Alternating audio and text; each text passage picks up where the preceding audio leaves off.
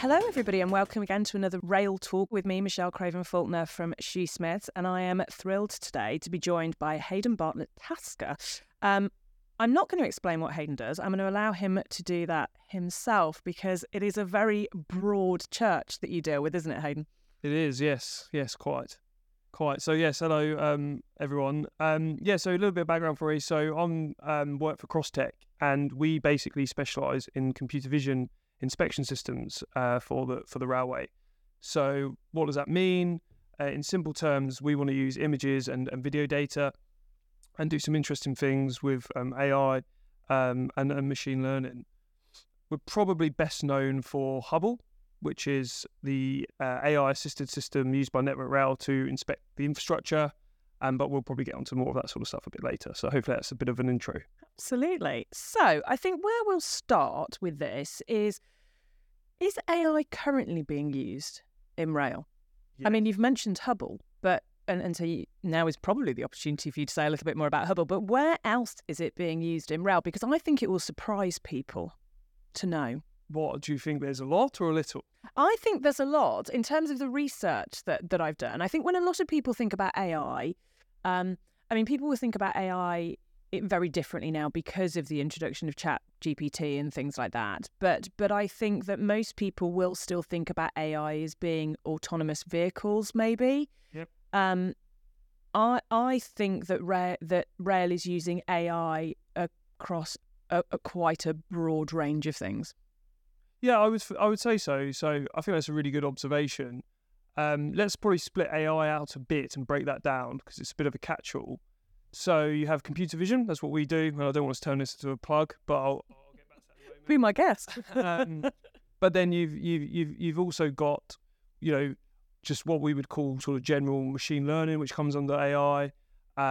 You've also got the Chat GPT stuff, which is generative AI or unstructured data analytics, etc. So there's these different branches, and I think for rail, I think there's quite a lot in computer vision. Mm-hmm. And I think, us and a few others have really driven that in that market space. I think there's also quite a lot going on in terms of what I call sort of machine learning, mm-hmm. And that's basically whether it's supervised or unsupervised or reinforcement learning is taking lots of data from lots of sensors or assets out there on the railway and letting the machines come up with certain insights using some quite well-known models.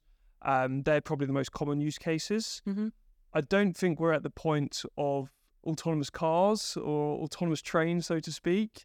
We're definitely not there, but there are some interesting R&D activities going on in that space.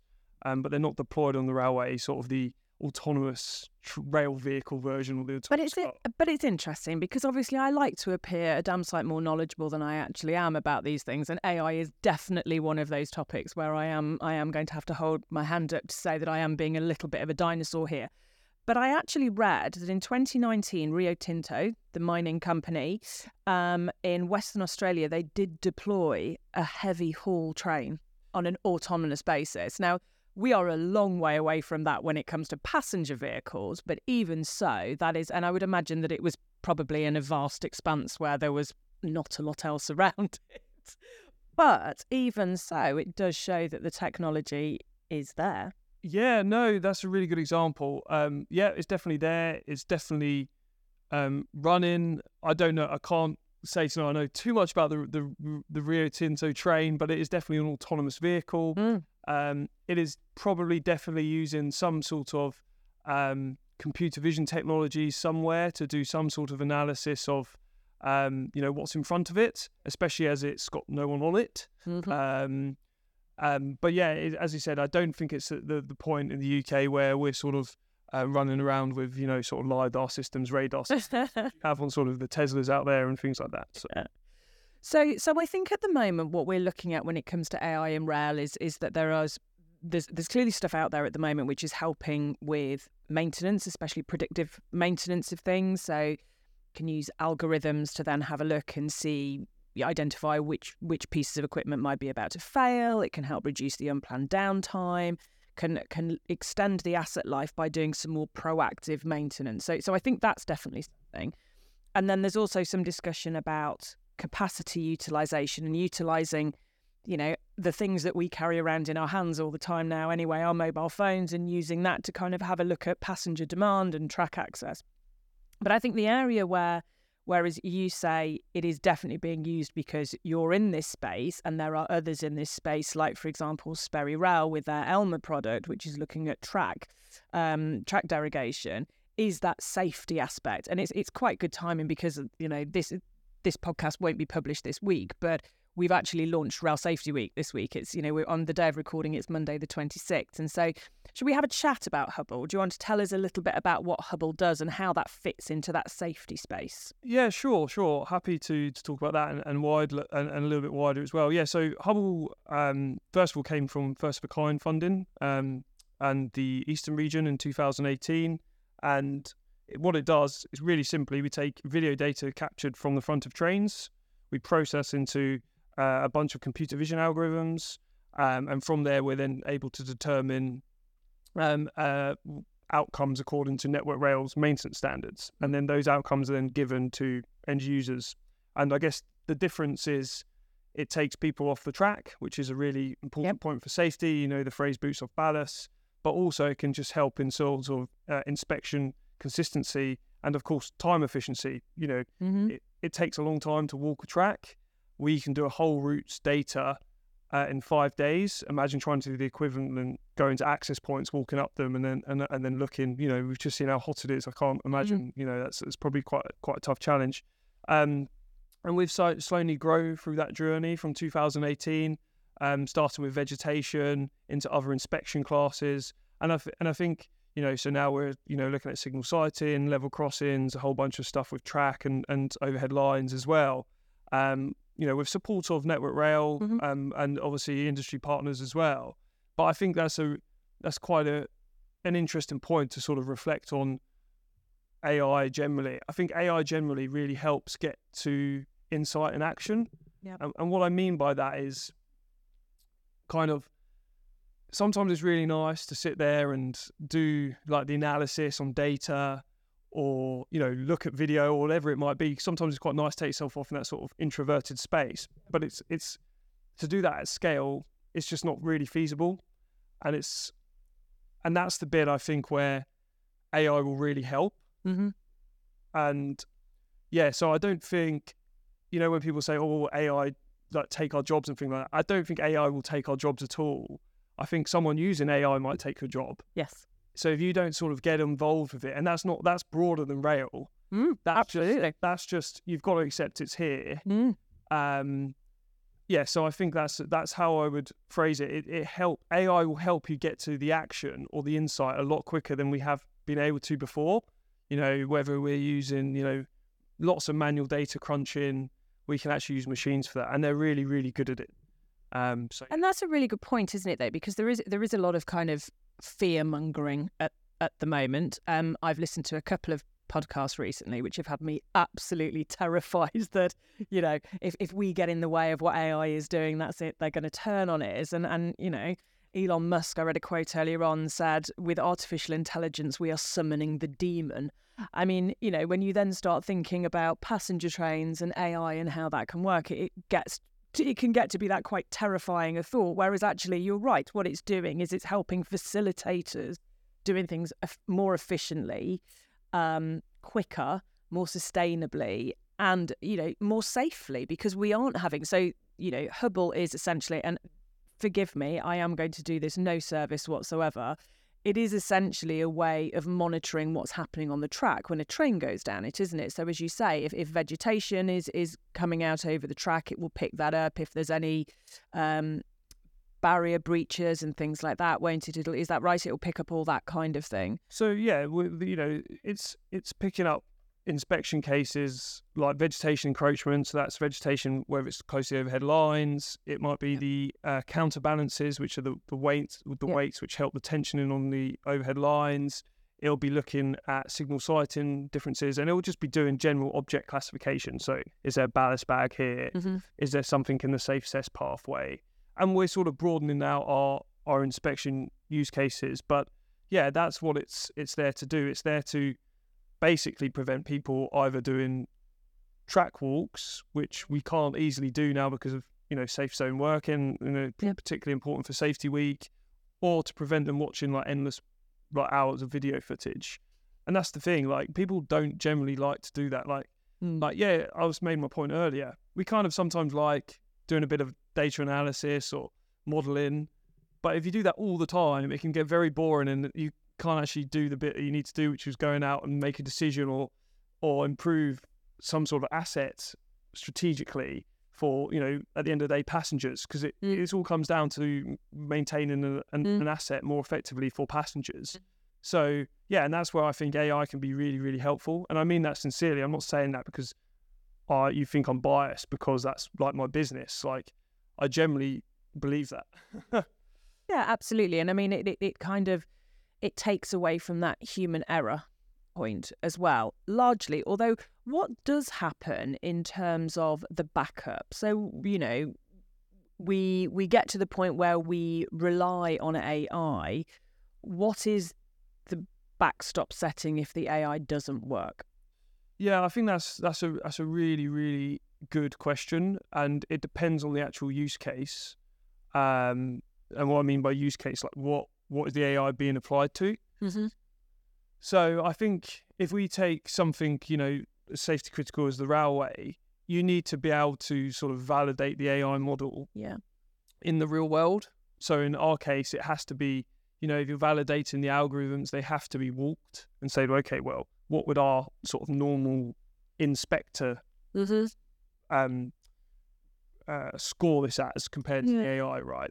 And I think that's an essential part of any AI, and that really should be something that's built into the way it's sort of validated. Mm-hmm. But then there's that whole thing, and this is a really interesting topic around sort of the box that no one can see in, which is AI. And some AI models are very hard to interpret, and there's this whole like domain and space in AI which is down to sort of understanding those models.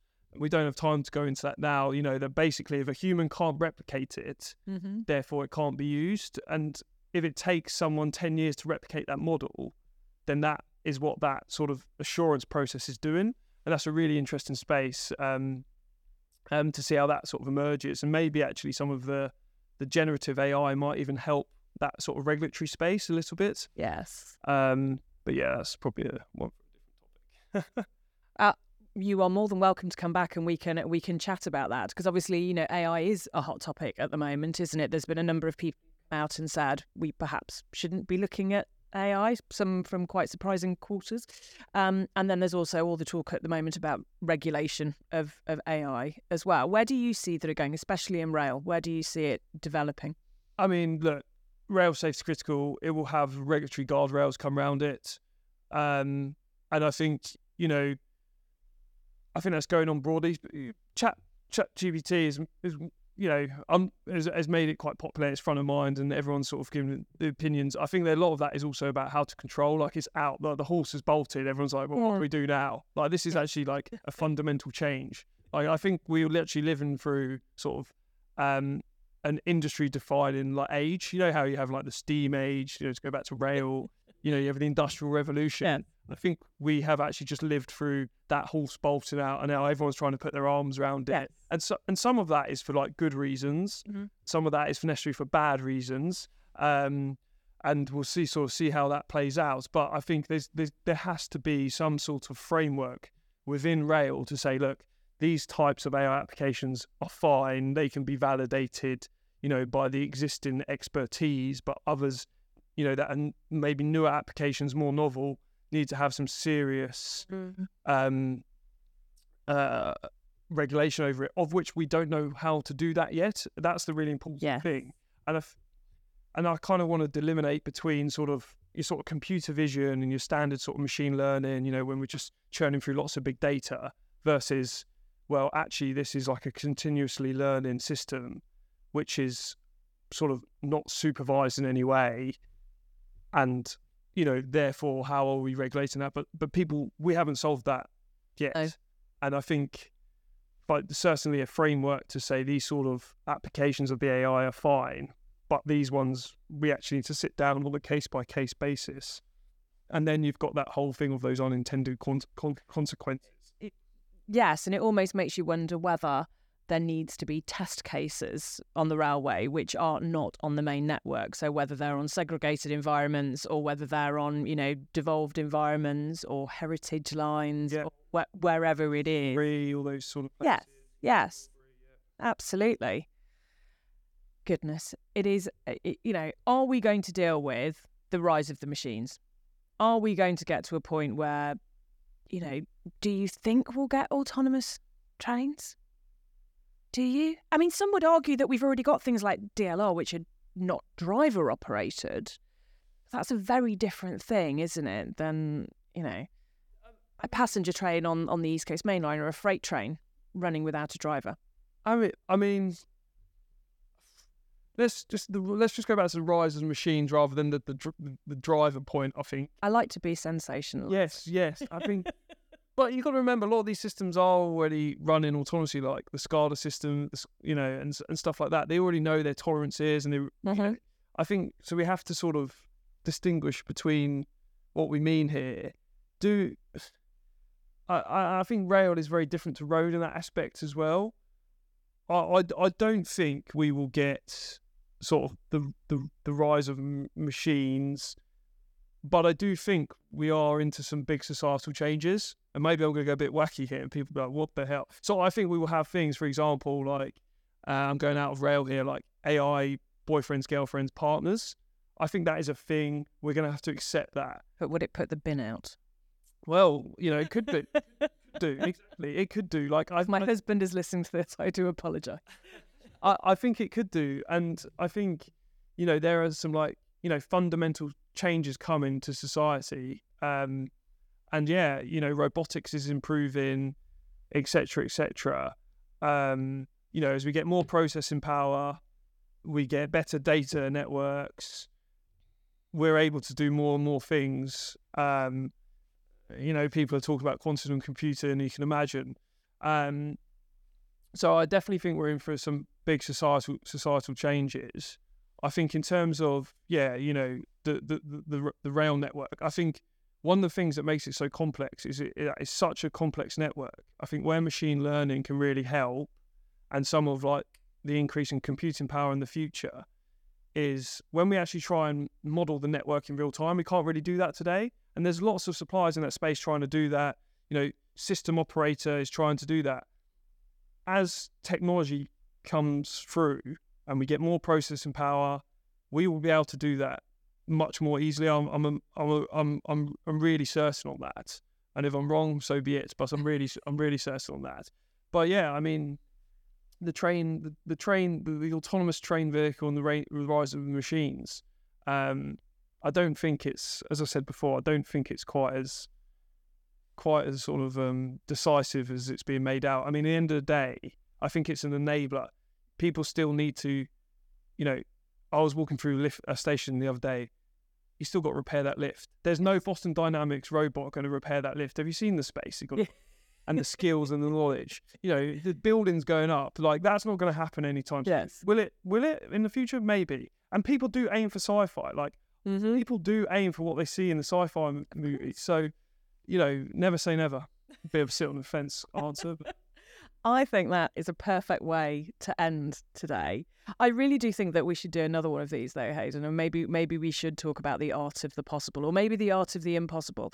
And maybe at this point we could ask if anybody's got any questions or any points that they would like to put in, then they can put them out to Haydon or I on LinkedIn when we post this, or in any other way possible. And we should perhaps reconvene and talk about rail and AI. Yeah, a little bit later maybe down the line. About dystopian things, they come with it. Because the one last thing though, I do want to finish there is if you get this into the big fear is things like ChatGPT, for example. They're trained on the internet. There's plenty of rubbish on the internet.